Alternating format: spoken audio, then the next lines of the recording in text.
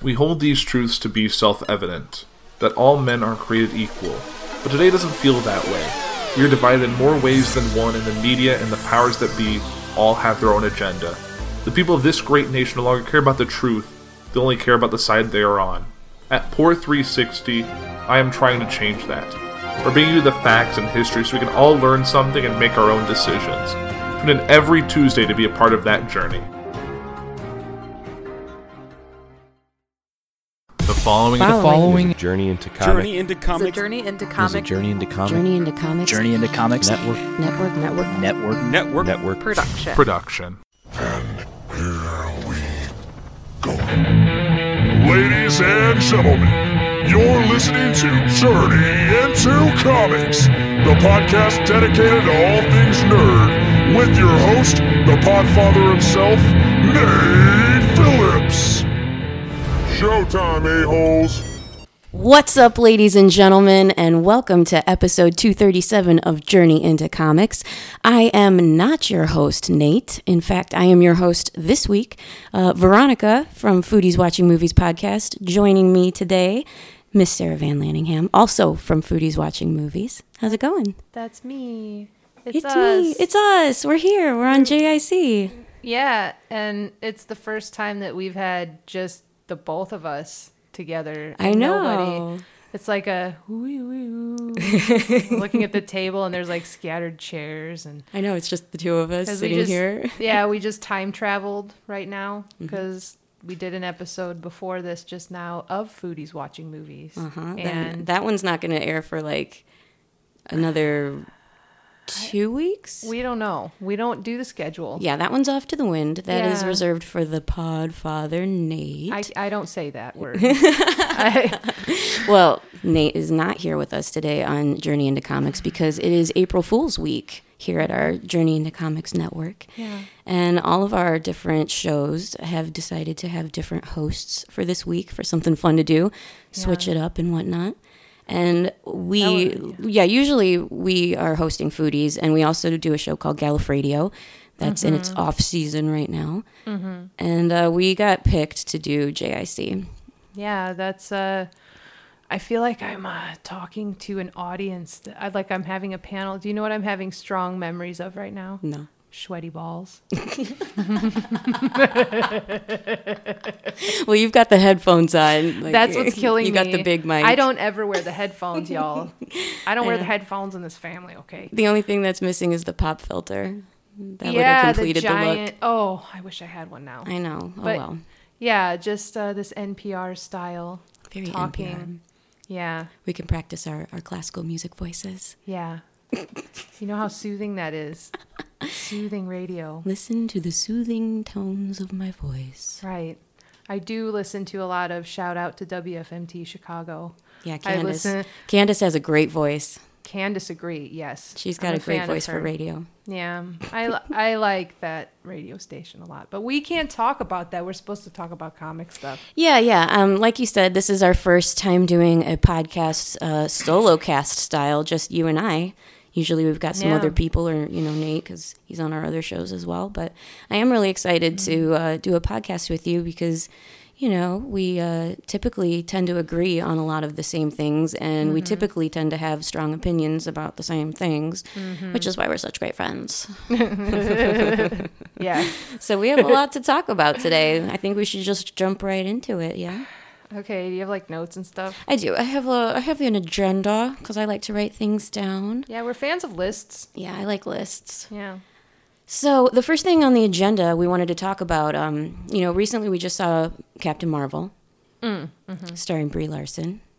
Yeah, we did see that movie. That was a good one. On the second watch, it was better. Was it? I didn't get to see it a second time. I only saw it the one time. Well, we took Cody. I know. We took our friend. I heard. Go see it. Yeah, I heard. It was a Wednesday. Whatever. I'm over it. I've made my peace with it. Well, no, but it will be on rewatch on loop in this house at some point. Believe me, I'm not worried about it. But yeah, the second time, because the first time I felt good about it. We talked about this on Foodies watching movies. Like, I'm supposed to plug things like that, right? I know. We've been listening that to what Nate Nate do does? podcasting for Yeah. a really long time. That shit just gets in there. Oh, I won't talk about how it was my idea. Yeah, we don't. We're alone now. I can talk about that. Oh, ooh. Hey, this is Journey into Comics, the first show on this. The in April this Fool's concept. thing was my idea. Mm-hmm. That was my Fool's Week. Sorry if That's why everybody you're. hates it. That's why you're a producer Yeah. on our network. You and I are the producers because we like to think of the ideas. We just don't necessarily like to do them.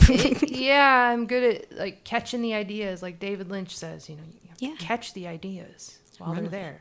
Yeah, but yeah, I'm good at catching them while they're out in the ether, and then not so good at implementing them. I have ADD, straight up. Well, that's why you're an ideas man. Yeah. That's why you work well in the network as a producer because you've always got valuable behind the scenes input and ideas, and I know everybody hope so. appreciates the work you do. I hope it's valuable. I think it's valuable. It's just the thing. I think your guess. opinions on our upcoming topic are pretty valuable. Oh, what are we doing first? Well, we had just talked about how we were watching Captain Marvel. Oh yeah, Captain Marvel. Oh, that was what we were talking about. Captain Marvel. I saw a really hilarious meme that was floating around Facebook, and it was talking about how, Brie Larson was Captain Marvel, and it was talking about the real hero. The real hero in our story, the real hero's tale, is about Scott Pilgrim. And Scott Pilgrim dated Yeah. Captain Marvel. Yeah. He fought fucking Superman, Brandon Routh or whatever. Yeah, yeah. Scott Pilgrim also fought Captain America. Okay. And there was like 4 little quadrants I saw in this little meme that were hilarious, and I can't think of it. But I don't remember. Yeah, it was just talking about how like the Marvel Cinematic Universe is all tied together to Scott Pilgrim. And we're like, yeah, Scott Pilgrim, he's the real MVP, man. Right. But I always have to go back to the music because you and I talked about this. Because everybody has, Yes, even the let's talk about this. even like the directors and stuff. From what I hear, I don't read all of these things, okay? But from what I hear, they weren't happy with just a girl playing. They weren't? They weren't. We weren't. No, they said they tried a lot. I feel like I heard this somewhere. I don't remember if I read it or somebody told me, but that they tried a lot of different songs in that spot, a lot of different 90s, and it just nothing was fitting, and that's just where it ended up, was on that song. And That sucks, because that was the one yeah. complaint about the soundtrack you and I had after we saw Yeah. Captain Marvel. It was like, did they really need to drive it home with, No Doubt singing I'm Just a Girl during the big fight scene at the end? yeah, I don't want to get too, I talked about that already on Yeah, the we talked radio, about that on but Foodies. Yeah, I just was, we had talked about, though, that it would have been a funny Easter egg if they would have done that song from Scott Pilgrim, Black Sheep. Black Sheep By Metric. Metric. That's what I was trying to think. That Metric song. That would have been the because perfect fucking scene. I know that would have been great fan service for people like us, but people like us like really offbeat things. You'll learn today Yes. because I will go down memory lane, my journey through and into comics, I suppose. That's a very- great way to put it, Sarah. Yeah. We decided we were going to go down memory lane today and talk about the stuff that we like because we're girls, because these things don't typically get talked about on this show. right? 'Cause I we're mean, girls. we can only go so far with the superhero comic books before, you have to pay some service to the independent comics and to the Right. artsy ones and to the Japanese ones. There's a whole fucking world out there that people can learn from. Yeah, and not only that, I do have a handful we'll get to this later. I do have some superhero comics that I have in my lot. You got It's some not- cool ones. Yeah, That Daredevil one was pretty cool. Yeah.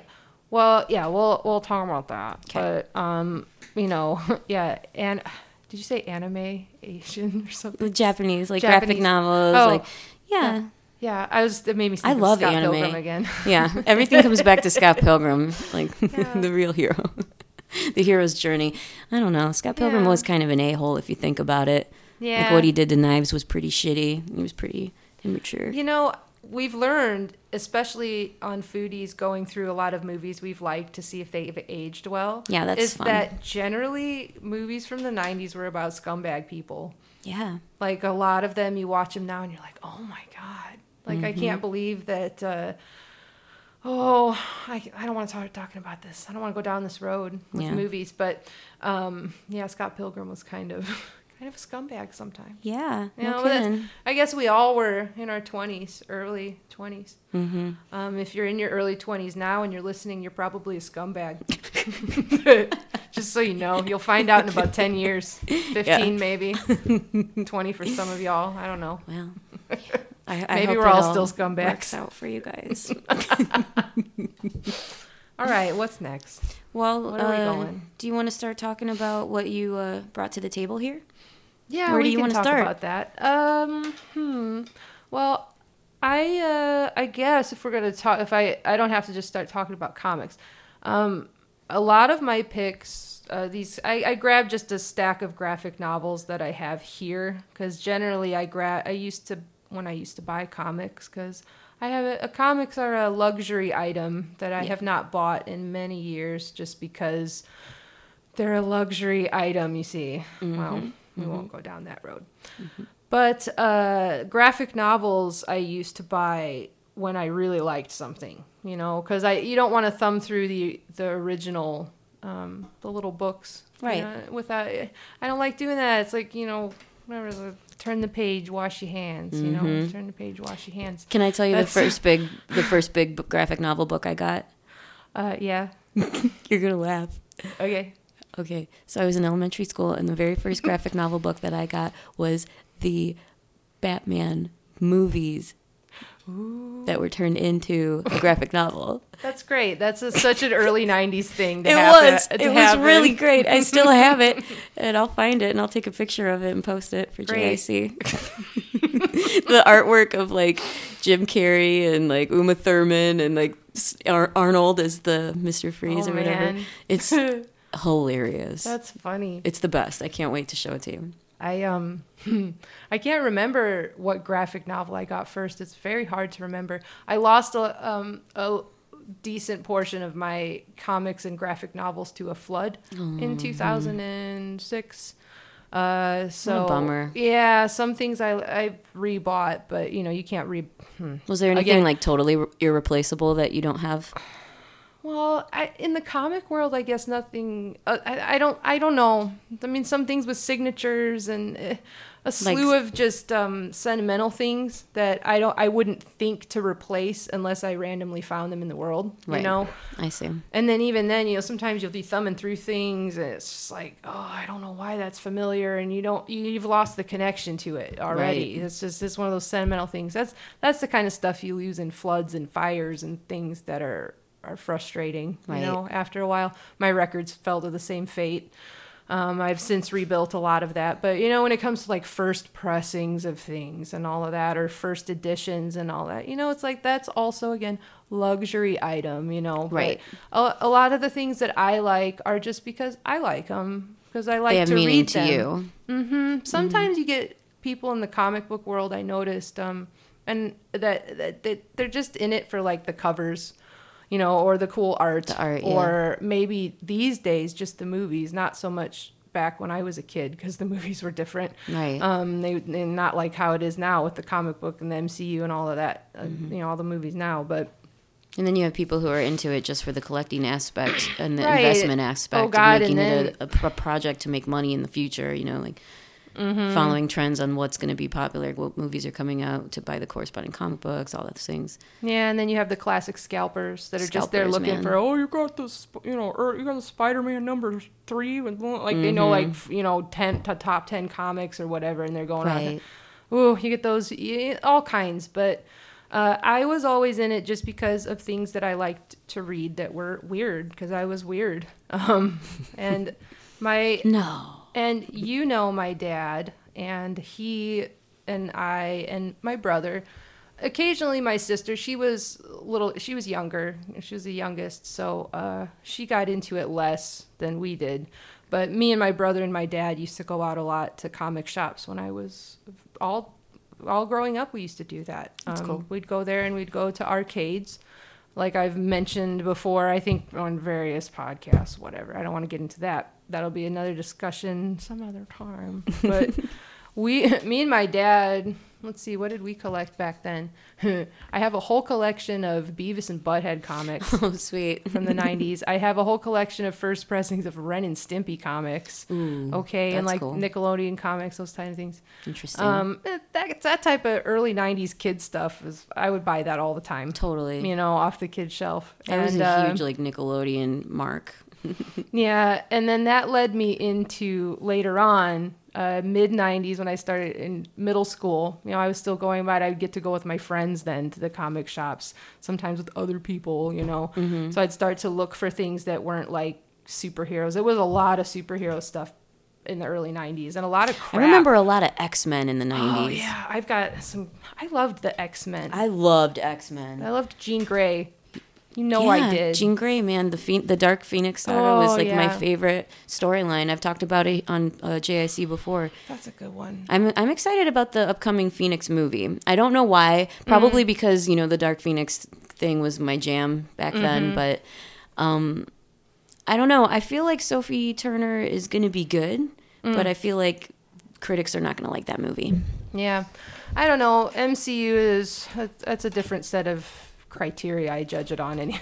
Right. I can't judge it on the nostalgia, because the nostalgia for me, actually a lot of it, along with for superheroes anyways, I knew like the basic stories of them and they were like, okay.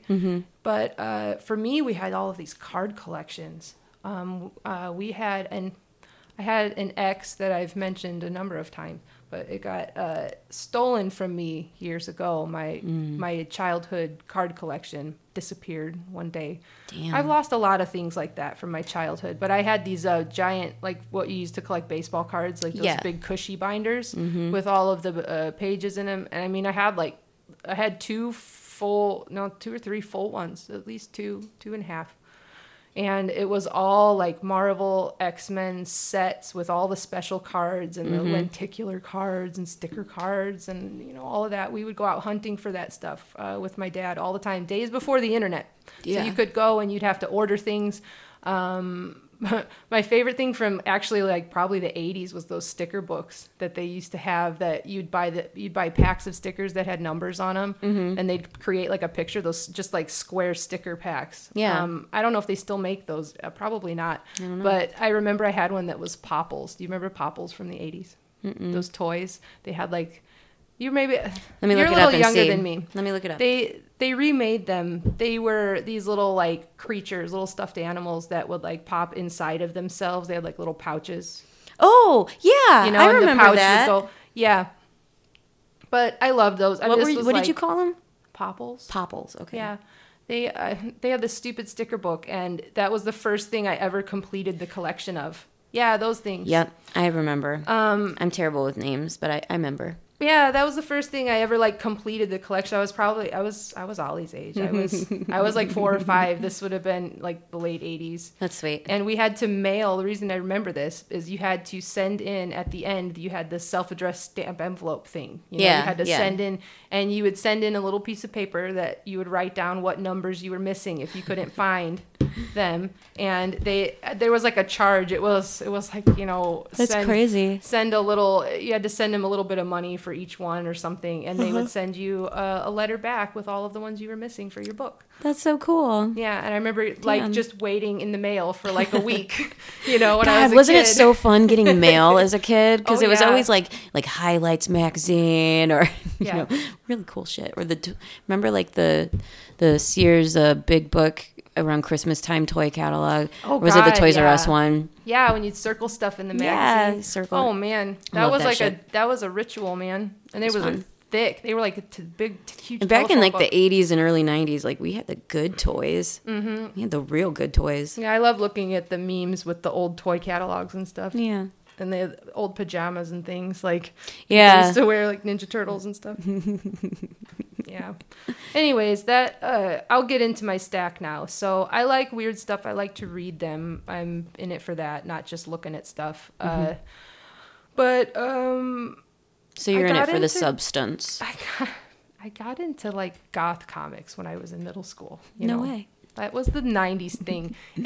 And you know what? I don't care. You can try to ignore it. You can say it's stupid. Like, I remember that. I'm glad it's gone. Like 90s little like offshoot goth comics. That was a thing. All right. They were everywhere. These weird little, and it was like before Hot Topic happened. Okay. It was before then. They sold them at Hot Topic. You know, but they sold like edition 13, you know, like but you could get them at places like Hollywood Mirror in Chicago. Yeah, they were a little harder to find. They'd be bottom shelf, or the comic retailer, standard Simpsons comic book guy. That was usually who you ran into at your local shop. And he'd be like, "Oh, what do you want? Johnny the Homicidal Maniac." I don't know what that is. You know, like they don't know what that is. They just like shuffle you off to like the like lower section of something. I don't know, you know, stupid.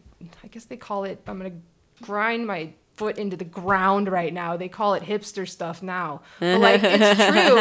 I did like the stuff back then that other people just were, I don't know. Not everybody was into it. I mean, I had a few friends that were into it, but that's just whatever. So, yeah, some of the ones I liked of the goth comics, I have Lenore here, if anybody remembers Roman Dirge's Lenore. I'm going to show Veronica these, as she doesn't know some of them. Yeah, show me. I mentioned Johnny the Homicidal Maniac, but I lost that one in the flood. That was, man, I didn't have a first edition. I had like maybe like 2 or 3. It was early on because I was obsessed with it. This is Lenore. Look at Lenore. Oh, wow. Yeah, this is... Noogies. Yeah, Noogies. This is a adorable goth comic from the 90s. It's very goth. It's story time. Very black. You can flip through it. Go ahead. You don't have to read anything, of course. Okay. But it's always fun when you have a trip down memory lane to just hand people stuff, you know. It says, "Greetings, kiddos." Yeah, it's an adorable little, it's sweet. It's a sweet little goth comic. Yeah, this is the updated full color version of the original first 4 Lenore issues. Yeah, I lost those in a flood. Too. But this is like the collection. Yeah, and it's barely cracked because I lost my graphic novel. But it kind of has a vibe like a cutesy. What was that? Where the Sidewalk Ends. That's what it makes me think of. Lenore in Georgie Porgy. Yeah. Georgie Porgy, pudding and pie. Kiss the girls and make them cry. She just threw a knife into his head after he kissed her. When the boys come out to play, Georgie Porgy ran away. Ooh, yeah, Georgie be dead. That's some goth shit right there. Okay, we're in a horror punk band. There's a reason, everybody. Oh, wow. Lenore, The Adventures of a Cute Little Dead Girl in Chinese Food. This is adorable. I would love to read this. Yeah, that's this is the days when Jonan Vasquez was still making comics, not Invader Zim. And these are tiny little stories. Yeah, they're little like vignettes, little goth vignettes. It's I'm pleased. Definitely for the middle school crowd of fans of the 90s. I was going to say this artwork is a mixture between that comic book Chew and Salad Fingers. Salad, yeah. Do you remember that? Yeah, that was like a 2000s thing. I don't know. Salad Fingers was weird. Well, that's what the art is reminding me of. Is that like weird. I agree. I agree with that. Mm-hmm. Let's see. What else was I into early on here? Which ones? I didn't bring a whole lot of them here because a lot of them are at my parents' and or destroyed, as I said. Right. I can't go through memory lane without thinking about that. However, I have a massive stack from the same author, the same thing, which I have barked at Veronica about for a million years. I was going to say, you have an awfully big pile of... I have a big pile of books, but this whole pile on top here, and I only grabbed it so you could see the depth of this here, right? This is another one that other people look at me cross-eyed. They're like, I don't care when I talk to them about. But you're on the radio and you're going to listen to me now about it. Listen up, children. Listen about it, man. Okay? Listen to it, man. So this is David Mack's Kabuki, a stack of it. Now, you're probably going, I don't care already. Okay? You don't care, but you should because...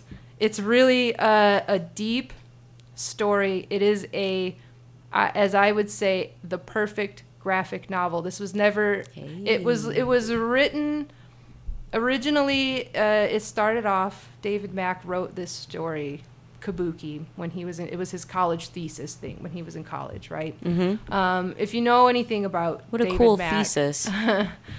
yeah, he's David Mack has been blowing up in recent years. He does a lot of stuff. You guys can Google him. I'm not going to go and like do a laundry list of stuff that David Mack has done, but he is a fine artist as well as a comic book artist, and always has been. And his first offering was Circle of Blood, which was 90 something. I don't remember when. I need to look at it. I have them in opposite order. You can hear my books thumping back here probably. Oh, book. I actually have 2 copies of this, and I like it so much. See, I have the numbered, like, signed Wow. things here with little pieces of paper and stamps. And David Mack has been a huge influence in my life. I got to meet him at C2E2 a few years ago. Finally, after, like, oh gosh, I had been reading his books. I mean, since I had been following Kabuki since the 90s, and I had never got to meet him because I never got to go to, like, the big things again. Luxury things. Right. You know, C2E2 is a luxury thing at this point. Yeah, it's very expensive. And, you know, we would go to local comic shops and stuff growing up, but never like big conventions and things like that. And my friends in high school, you know, you don't have money when you're in high school and Right. early I never got to go college, do and things like that. yeah, I didn't have that kind of money. So, anyhow, I finally got to meet him. That was really cool. That actually, I don't know if I should tell that story. I always feel weird telling that story. Why? About meeting David Mack. You should tell it. I guess I'm on it, so I can tell it, and then I'll just talk about these books for hopefully not too long. Okay. But I'm in it. I'm in it to win it, man. yeah, well, you'll really like them when you get to them because I know you. But when I met him at C2E2, before then, this was I had only done this video, Darkness Within. I had done that's a Machine Head song. Yeah. And that video like blew up unbeknownst to me. It was that like blew up to me. It like got it did like Didn't it get like 25,000 likes? it got Or views it in got like a day or something. well, I was affiliated as a listener and in with a shout out to Ellis Fam, Jason Ellis show. Every once in a while we give the shout out here on I guess the Journey into Comics Network on certain shows, but I was they had little this band Death Die on Voice of Survival podcast. You can listen to Christian James Hand, his interview. He that was his whole thing. This band Death Die. You can listen to his interview. Please do. It's a very good one about his journey with the Jason Ellis show. He does comment upon that. But anyways, I had a song. I did one of the Death Die songs, and they played a few things on the radio, just piano solo covers. And I heard Machine Head's music for like... And this was years ago. This was like... Nate knows the dates. I don't know dates of anything. Time is like completely, especially since we started the band, like has just completely gone off the rails. I don't know what day of the week it is sometimes. I don't know what time of the day it is. We're getting... Anyways, overwhelming sometimes. I want to say this. I mean, this was at least 7 or 8 years ago. This was because I started listening to Jason Ellis in like 2009, but we didn't get around to doing any of that stuff until later. Maybe it was like 2012 or 2013. I don't know, somewhere in there. It was a while ago, but anyways, You did the Machine Head video. Oh yeah, I'm talking about David Mack. It's like I got off track here, so I think about Jason Ellis. And back to you. The whole reason I did that Machine Head song was because they would play it on Faction, the radio, the Sirius XM station. They would play it on Faction all the time. They'd play Machine Head's music, and I started kind of getting into it. And I heard this song "Darkness Within," and it like struck me one day, like cacao. Like I heard it like do this thing. Back then, it used to take me months to do arrangements. Like I can kind of do them almost in a day now. Like, right. And what you mean by arrangements is taking a song and then arranging it and transcripting it for piano. Yeah. So it took me a long time back then. So I was really proud of it when it was finally done. And I got one good take of this song Nate recorded it with this horrible cell phone we had. It wasn't a smartphone. It was like some like you said, knockoff, this was years ago. like it was like right before people started having smartphones. It's probably like a Nokia. I don't remember even what it was, but it was a crappy phone, and we threw it up on the internet and sent it over to Jason Ellis and sent it to a few of our friends and just was like, hey, check this out.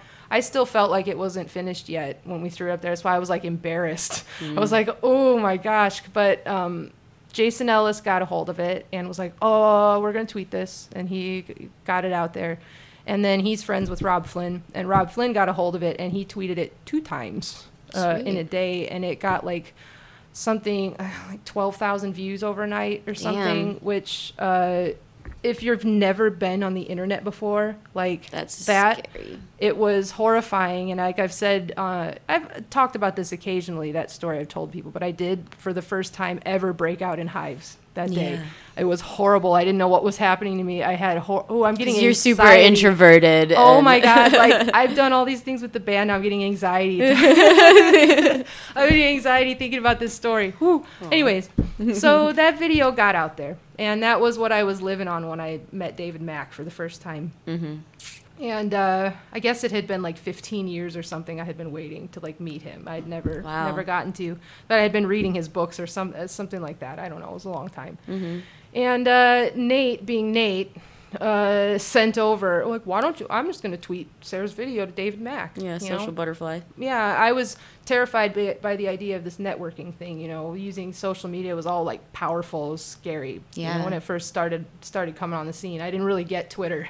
It was like I started a Twitter account back then, like the first time. I still don't really get it. It's not my thing. Me either.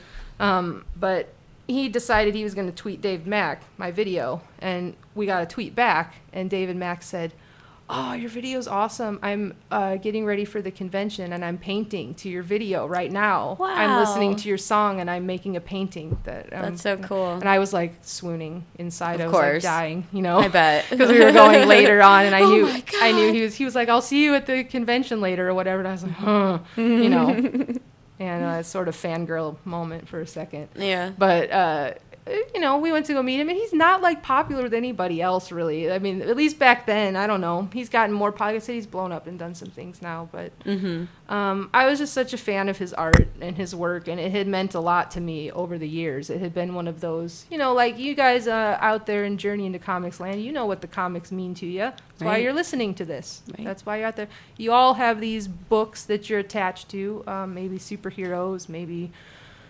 whatever. Maybe you like any number of things. I mean, the comic book world is so diverse and so varied in just subject matter and stories and storytelling. So it could be any strange thing that's out there that you could be connected to. But this was my thing, this was my guy that I was connected to at the time. And That's cool. So cool that you got to have a good experience meeting him.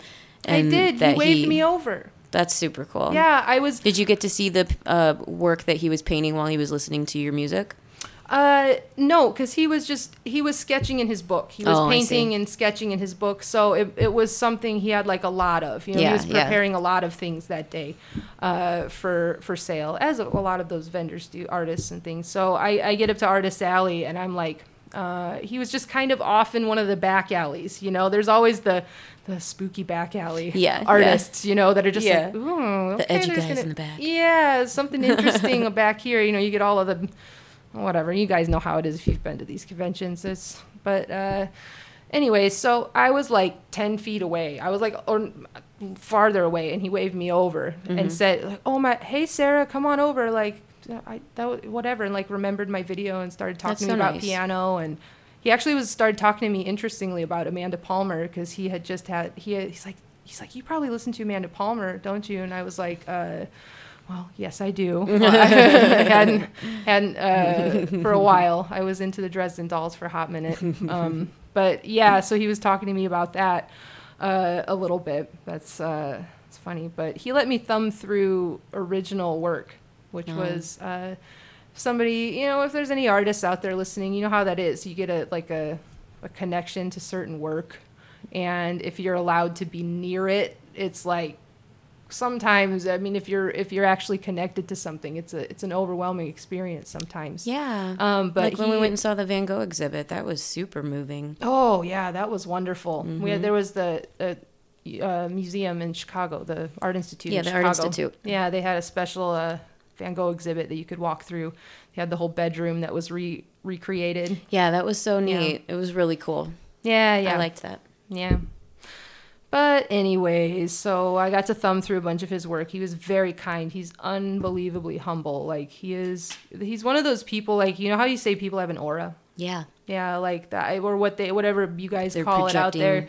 Yeah, some people just have that thing about them that you They're like vibrating at the same frequency as you. right. It's just one of those things. Like this man had that. Sweet. Yeah. So what is Kabuki about? Like what is the actual plot? It is Kabuki Sell it to me. is, how do I sell you Kabuki? Kabuki, I don't want to spoil anything. Okay. Because it's kind of hard. I do intend to read it. But the basic plot, which is going to sound pretty dry for what it is, because I'm going to let you, I'll show you like the art in a second, but she's like an operative in Tokyo, right? And she's like this secret operative, and she's got a mask, and she's given a face, and it's the story of her getting out of this organization and all of the things that involves, and it's also the story of the loss of her mother and how she's coping with that. Interesting. But what's wonderful and also heartbreaking is that it was David Max dealing with his own grief about losing his own mother. And it's all written into this story. Wow. And he starts it off, this college thesis. So, you know, any of you that have gone to college, you know, it's like a very interesting age to write from. And if you're making a piece of art, it's especially interesting.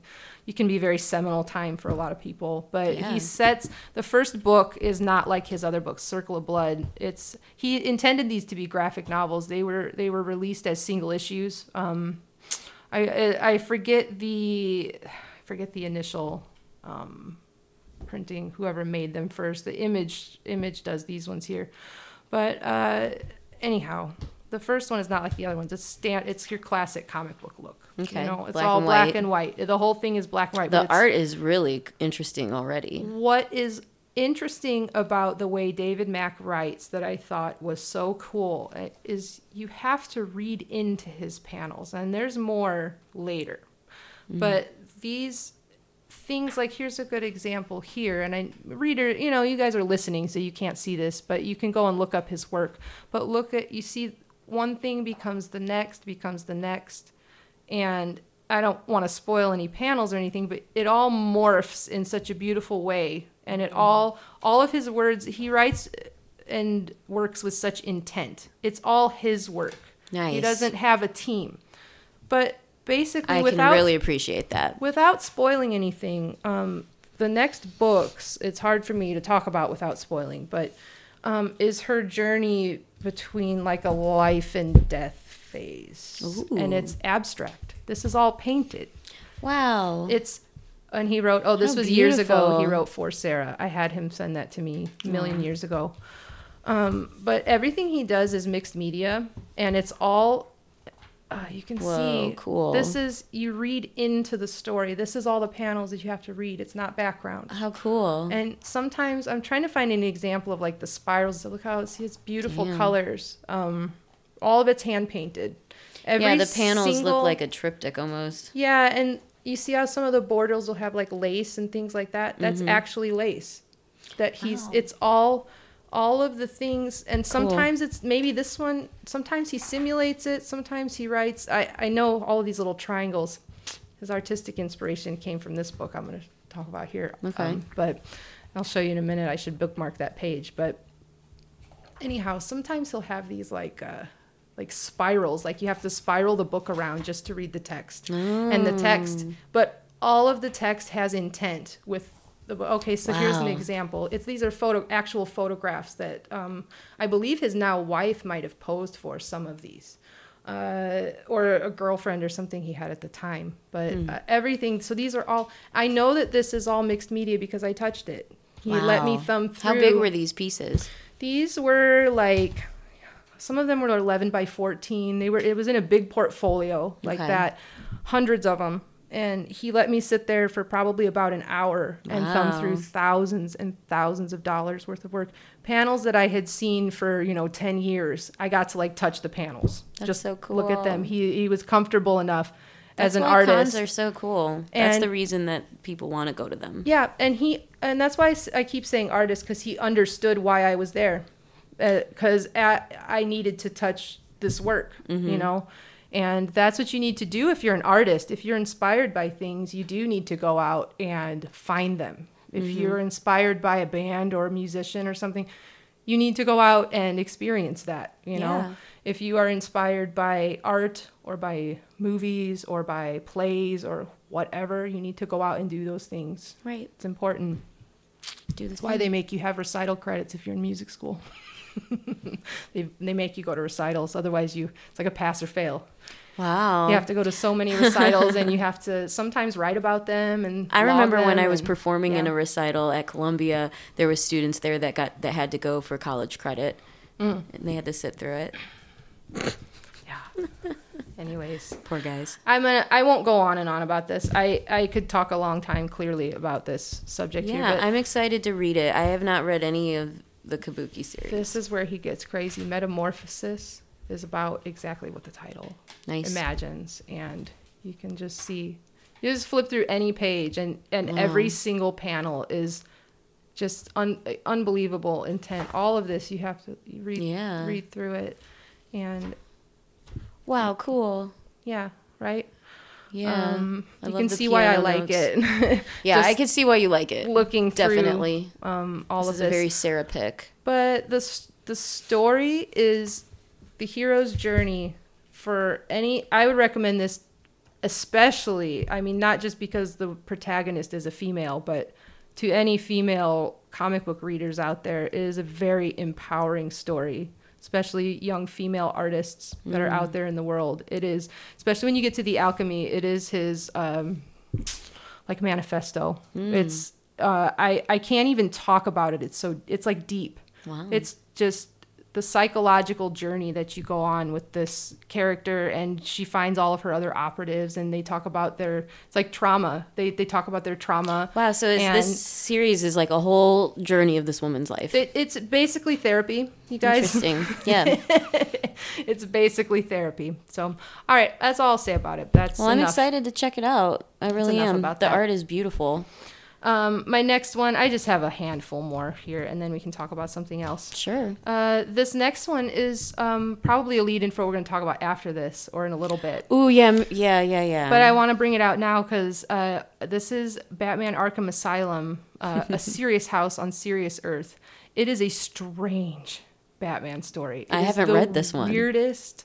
It's an older story. It's been, I forget. I'm going to look here. It's funny you had a Batman book too, and I was talking about my stupid Batman book. Yeah. This one is it's from 1989, right? Sweet. My graphic novel is not. I do not have an original one, but I'm gonna see it. David Mack I could tell he got a little bit of his inspiration from the artwork in this book. The artwork is wonderful and creepy, and Wow. it is a psychological Batman this is some story. creepy shit. It's the Joker makes Batman do all of these trials. It's set in Arkham Asylum, and it's super creepy. It is Holy shit. fabulous artwork in this book. The story is very strange. A lot of people say it's like one of their favorite Batman stories. Oh, I can't wait to read it. Just from the Joker's hair alone, it's this crazy green, Yeah. like watercolor looking mohawk, like David Lynch-esque Devilock floating in the air. Yeah, this was Wild. one of my favorite ones for a long time, for obvious reasons. Hey, listen to this. I just turned to a page that said, "Let the Feast of Fools begin." And this is April Fool's Week here at JIC. Ooh, hey. I didn't even mean for that to happen. Maybe that could be the episode title, Feast of Fools. Mm-hmm. That's a good one.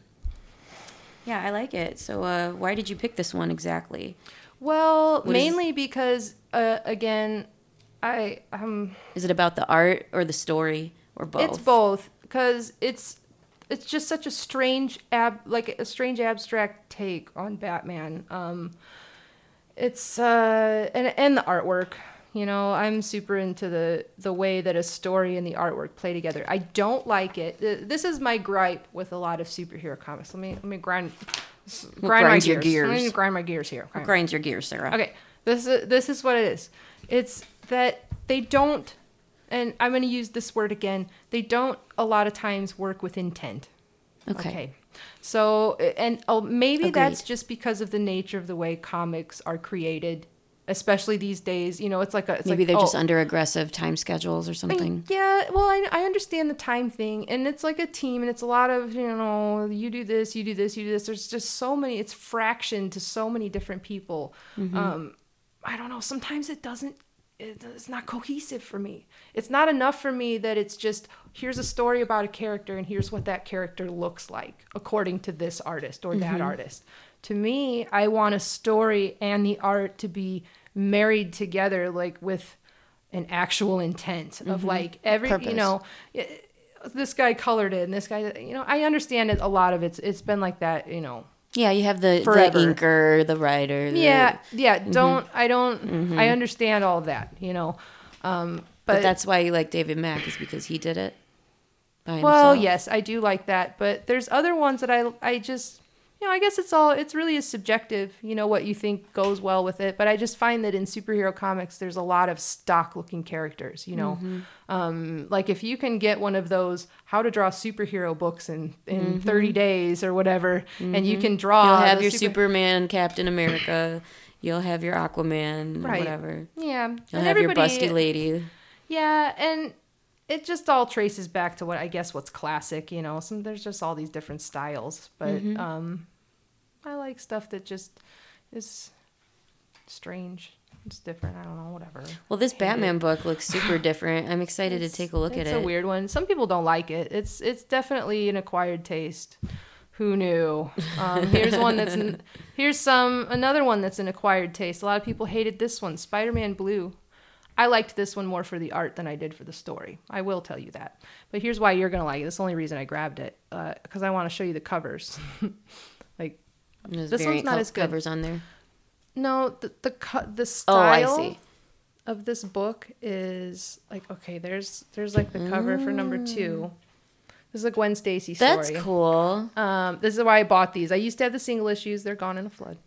Yeah, the art is really interesting. There's another one. Here's chapter 3's It's like cover. like Bond villains with naked ladies, but Yeah. not naked. Yeah, I dig it. It's got that like It's got that 60s swinger vibe to it. correct. Yeah. Yeah. And it's kind of got that whole Ooh, you know theme. what? That looks like an Archie comic, and Yes. I'm okay with that. Yes, that's what I thought you would appreciate about it. You know I loved motherfucking Archie comics because they had Veronica in there.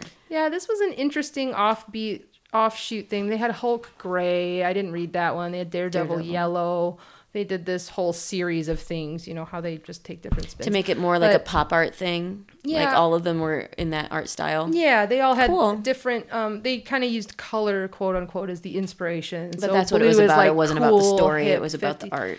Yeah, I mean, the story's okay. It's your standard story. I mean, it's like Gwen Stacy, a thing you can, I don't want to read the back of it. You can go online. That's what Google's for. Unless, Yeah, that's what unless Google's for.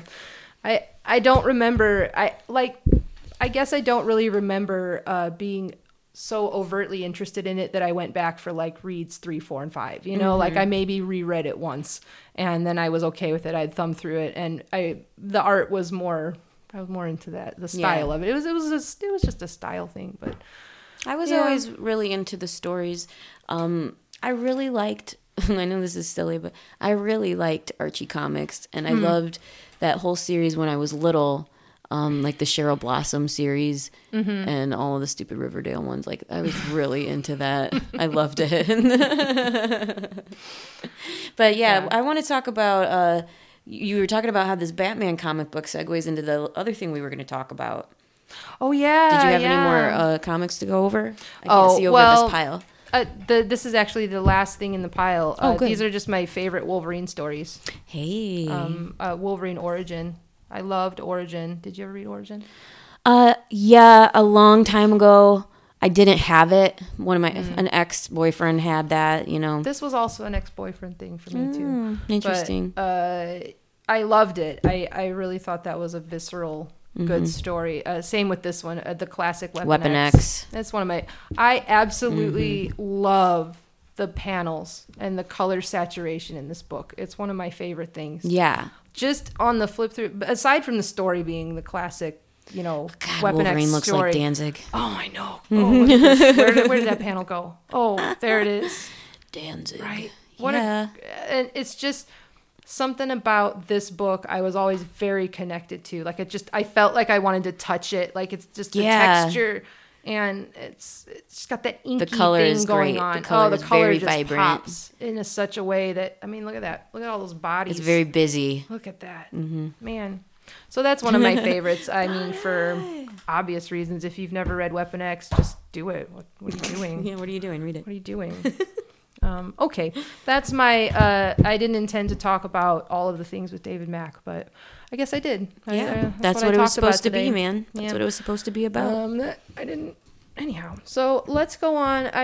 You said we had this Arkham Asylum thing that tails into what we were going to talk about. Yeah, we need to finally have the discussion about motherfucking Gotham. Man, if you guys are not watching Gotham, what are you doing?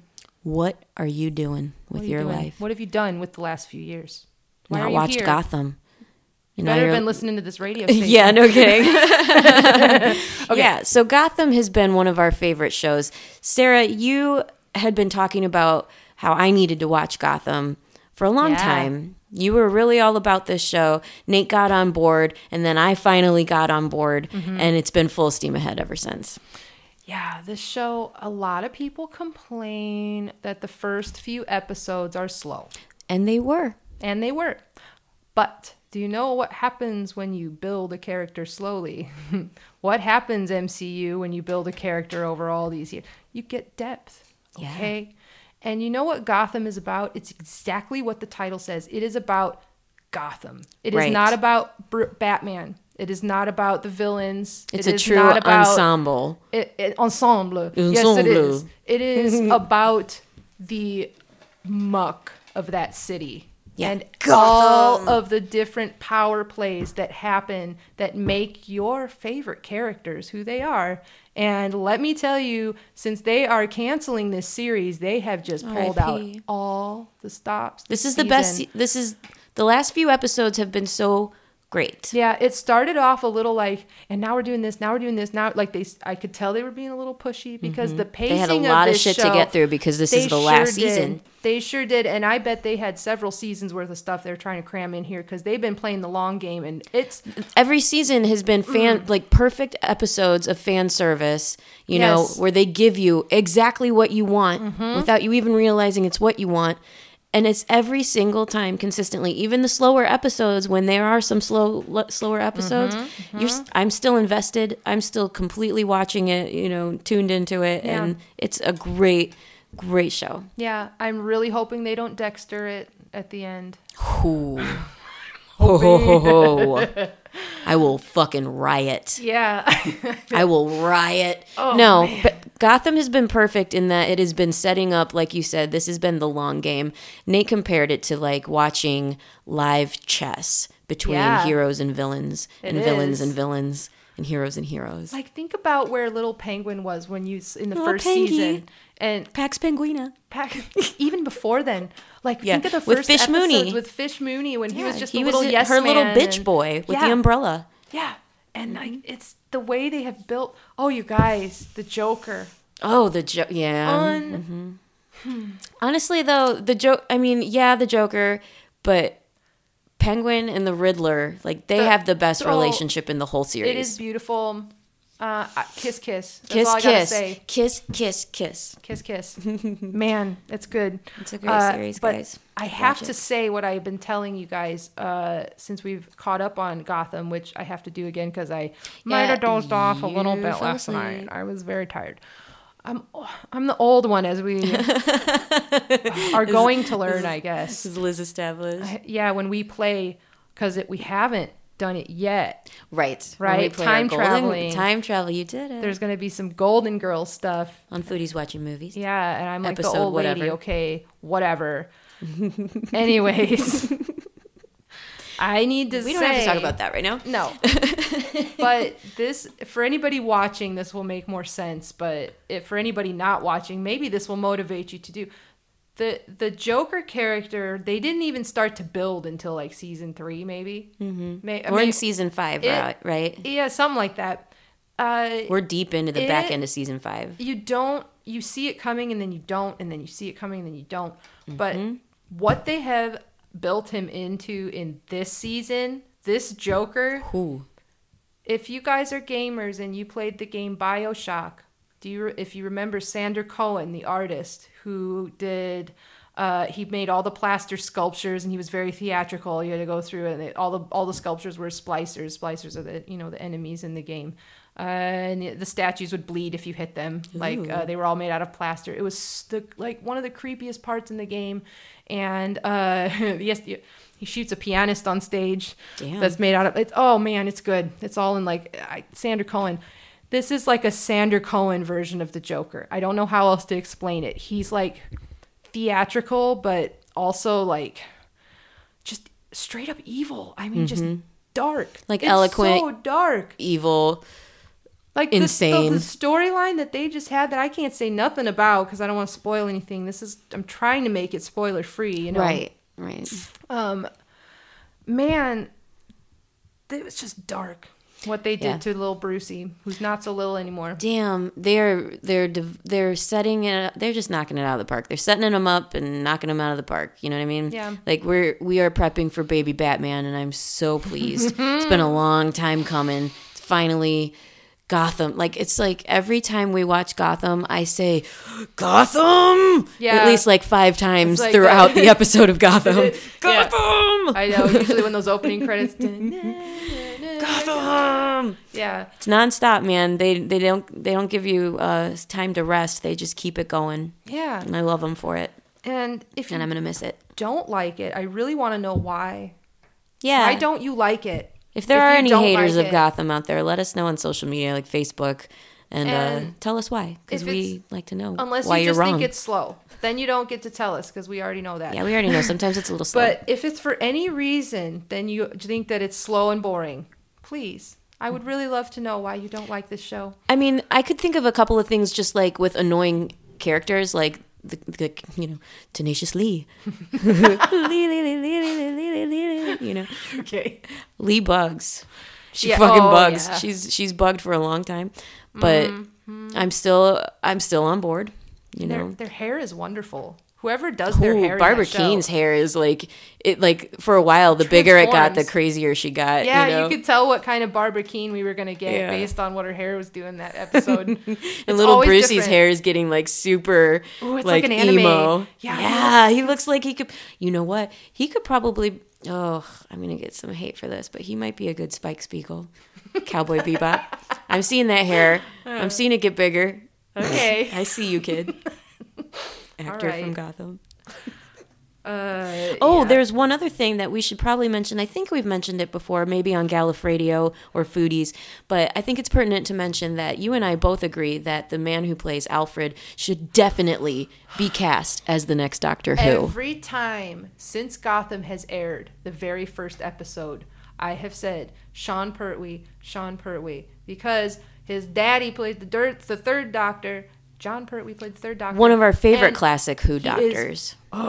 He's the best. And I mean, just the idea of seeing Sean Pertwee as the Doctor, like, it makes sense because his father was a doctor. Like, they look so similar. Like, it's fucking perfect. Yeah. And he's got those, like, sweet Bond, like, old school moves. Yeah. Like, he's got the karate. He's got the I can hold a guy at gunpoint thing. He's got the classy, age Silver Fox butler. He can buttle you. Yeah, he could appear young or old. Yeah, he's Sean perfect. Pertwee. Don't ever change, dude. You're perfect. Yeah, that would be. Yeah, let's try to get somebody to start a petition to get him to be the next Doctor Who. You hear me, BBC? They don't. I know. That's why I feel like I can call them out and say it. But anyway, so yeah, Gotham is the shit. If you're not watching it, you should. It's in its final season. What is it, on Fox? Yeah, unfortunately. We watch it on Hulu, you know. Yeah, but yeah, it's definitely Fox, which is probably why it got canceled, because Fox cancels all the good shows. For real, man. It's like, I don't know if it's a ratings issue. I don't know. They're wrapping up the story really great. I love the character development. It's been, like you said, the slowest burn. Right. And it had to be that way for it to be this great. Right, because if they would have been doing all these action scenes and all the stuff they're doing this season without that slow burn ahead of time, because it's like... Where it's all just payoff. Yeah. You get all the payoff this season for all these years of waiting. We've waited so long. Yeah, and now it's really happening, guys. Go watch Gotham. It's the best. Yeah. I don't have any more show recommendations other than that for superhero stuff, do I? Well, we got really far behind. Like, we were watching The Flash pretty consistently for like every season, but we have not seen this current season of The Flash, which we'll remedy at some point. That could be a summer project for all I care. We got burnt out on the CW cheese. Yeah, the CW cheese is real, man. Like the music, the sappiness. Music bums me out. Oh, the music was a huge problem with those CW shows. Right. Arrow, you know, Legends of Tomorrow. Those were all shows that we liked at the very beginning, but after a couple of seasons, it just got too predictable and got a little Dawson's Creek. Too soapy, too teeny bopper, like too... But, I mean, I know that's the nature of the shows. Like, there was good... The like sci-fi stuff that's in there is good. Yeah. You know, the actual stories are solid. Of that. The acting is surprisingly solid. I mean, I love all of the characters. Yeah, it's just like we said, the cheese, the filter they put on it's the CW. If these shows were on Hulu or Netflix or really anything other than the fucking CW, they would be like up there with Gotham. Daredevil show, man. They'd be up there with Remember Gotham. That Daredevil show? Man, Daredevil. That was a good one. That was visceral. And Jessica Jones, the Netflix Defenders show. Oh man, that was a good one. Yeah, there's a whole bunch of them, but I feel like we're coming to an end in a cycle. You know what I'm saying? Now Disney owns everything. Everything's about to change. We'll see. I mean, the cinematic landscape for next year is going to be like unpredictable. I have no idea what's going to happen now that everything has changed. But we've had a good run. We've had some good shows. Gotham, you've done us well. We love you. Yeah. Yeah, that's all I think we can say on that. Yeah, I think we had a pretty good run. I feel like I said everything I wanted to say today. Yeah, I didn't, since we segued into Gotham, I didn't ask you if you had any nostalgic comics you would like to talk about. I guess that you didn't prepare. I mean, I had the advantage of being at my house. Yeah, here. we're on home. You're on your home turf here. Yeah, I've got a visitor status handicap here. No, I didn't bring anything. I didn't plan ahead. I'm a dipshit. I did tell you that I had that Batman graphic novel compilation book. That was pretty rad. I'm going to bring that over sometime and show you. It's pretty funny. The comic books that I had were mostly like I said, I was really into the Archie and Veronica books and the Betty and Veronica books and the Cheryl Blossom books. I loved all that shit. And as I got older, I started getting into X-Men a lot. Like in the 90s, I was really into X-Men. I liked House of M. I was really into the Dark Phoenix, like I said. The X-Men I loved the cartoon. Like, yeah. Yeah, it was great. And like the accompanying video game at the arcade, you know, with the X-Men. That's over at Twincade still. They have one at Twincade. Yeah, so I was into like your basic standard shit, you know, and I got really into music and focused more on that, and then less on comic books. And then when I got older, I started dating a bunch of fucking nerds that loved comic books, and I fell back in love with that shit, and that's all they talked about, so that's all I was, you know, wrapped up in, because I was just with my boyfriend. So I was really into, like, my favorite was like Civil War. I wanted it to become like not what it became, but something different. I wanted it to be like, it would be so cool if they would remake the Marvel Cinematic Universe starting now. You know, And we're gonna say that in 10 years, and in 10 years. I know, right? And in 10 years. You're right. Yeah. Yeah, but well, I just mean because if the X-Men could be in the Marvel universe now because of this whole deal, I know. The comic book was so much better with the X-Men in it. Yeah. But whatever. Because the X-Men are the shit. Yeah, the X-Men are. You're right. Yeah. Like in high school, everybody in our little clique of friends would always be like, "So what X-Men are you going to be?" Yeah. And I always ended up, being Jean Grey. My boyfriend at the time was always Cyclops because they called him Cyclops because he had very large blue eyes, like beautiful blue eyes, but. Everybody made fun of him, Yeah. Okay. So they called him Cyclops, and he was super fucking pissed. He's like, I fucking hate Cyclops. He's such a bitch. Did he get like a salty Nolans accent? No, that's Gambit. Oh, that's Gambit. That's Gambit. I was thinking about Gambit. We had a Gambit in our little group, and did you? Yeah, I don't. Mm-hmm. You said Cyclops, and then I thought Gambit. Yeah. Not. Never mind. Anyhow, I was thinking about it's because you made me start thinking about high school, and I started having this memory like because I dressed real dumb in high school. Like we all did. I had chains on my pants. It wasn't like the whole like goth punk thing became like uncool cool. At a point, At a certain point. When the Hot Topic thing exploded. I missed that. All right. Mm-hmm. I missed that because it was not cool. Mm-hmm. But I had I remember time. We were part of the thrift store punk scene. Oh yeah, yeah. I could go down that road. I won't go too hard down that road. But I used to. I never had now. Most of you guys who are out there, you know me as having long hair.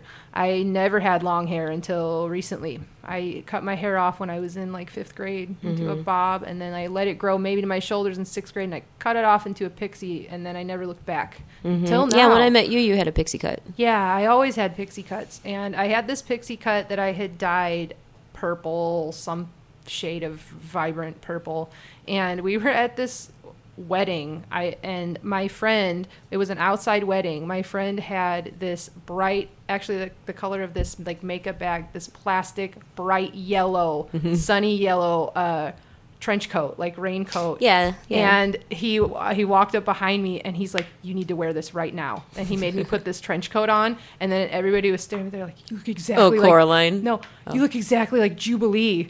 Oh shit, Jubilee! Yeah. And that was the whole thing that particular time when we were out, because I had this stupid yellow raincoat and made me wear it the whole Jubilee. time. Yeah, and I was Jubilee for that wedding that day. That's cool. Because I would wear the same boots. I've had the same pair of boots since 1999. Your I bought Docs? them. Yeah, my Doc Marten steel-toed black boots I've had since forever. And I wore them with everything, including wedding dresses that I would wear. I bet, yeah. You guys, I was the one wearing fishnets to a wedding, so there we go. Whatever. I don't do that anymore. I'm in recovery now. Right. You just wear them on stage. I'm just in the band now. Okay, we're just here for the music. Right. Oh, not that I don't. Whatever. But yeah, I just remember that particularly. That particular friend's favorite character was Gambit. That's what led me to saying Gambit. Yeah. I'll tail that back around. I remember. I wanted to be Jean Grey, and because my boyfriend was Cyclops, it kind of just worked out that way. Okay. Because all the couples and shit. Yeah. High school shit, man. Yeah. But one of my friends kept fucking with me and kept saying, "No, you'd be Dazzler." Dazzler. No, you'd be Dazzler. And I'm like, oh, that's fucking lame. No, Dazzler's a singer. You're a singer. You'd be Dazzler. Fuck you. I get so mad about being Dazzler. It is a really dumb name. Well, yeah. But Dazzler wasn't too bad. Come on. You're the one knocking it. Yeah, Dazzler was a terrible character. I hate that. Ah. I don't want to be Dazzler. I want to be Phoenix. I want to be Emma my Frost. guy. I want to be You're Emma playing my guy. Frost. She's made of diamonds. Yeah, the X-Men were the shit. Anyway. Yeah. That was a fun trip down memory lane. Yeah, I liked that. I enjoyed it. Well, good. folks, this is going to wrap it up This is where we're going to awkwardly end. Yeah, we're going to end this episode 237 of Journey into Comics. Thank you so much for tuning in. I hope you're enjoying our April Fool's Week over here at the network. And I don't know. I don't really know. What does Nate say? He does all those plugs that we don't know those. Oh, yeah, I'm not going to do the plugs, but I'm going to say that you can check us out on Facebook, Instagram, Twitter, all of that other shit. You can hear me and Sarah on Foodies Watching Movies and Gallif Radio. And, well, I guess that's it. Fill your brains with shit. That's what he says. Yeah, That's so right. you've been... Oh, yeah, I'm Veronica. Yeah, and I'm Sarah. And fill your brains with shit. Laters.